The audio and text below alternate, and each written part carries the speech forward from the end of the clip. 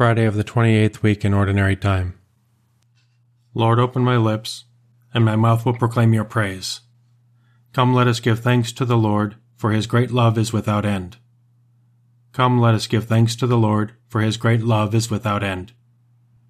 Come, let us sing to the Lord and shout with joy to the Rock who saves us. Let us approach him with praise and thanksgiving and sing joyful songs to the Lord. Come, let us give thanks to the Lord, for his great love is without end. The Lord is God, the mighty God, the great King over all the gods. He holds in his hands the depths of the earth and the highest mountains as well. He made the sea, it belongs to him, the dry land too, for it was formed by his hands. Come, let us give thanks to the Lord, for his great love is without end. Come then, let us bow down and worship, bending the knee before the Lord our Maker, for he is our God and we are his people, the flock he shepherds. Come, let us give thanks to the Lord, for his great love is without end. Today listen to the voice of the Lord.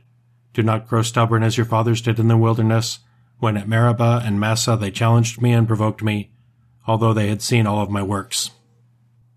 Come, let us give thanks to the Lord, for his great love is without end.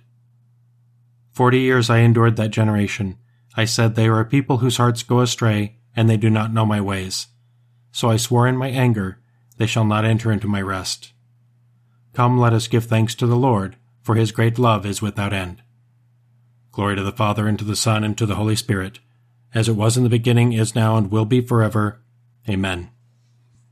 Come, let us give thanks to the Lord, for his great love is without end.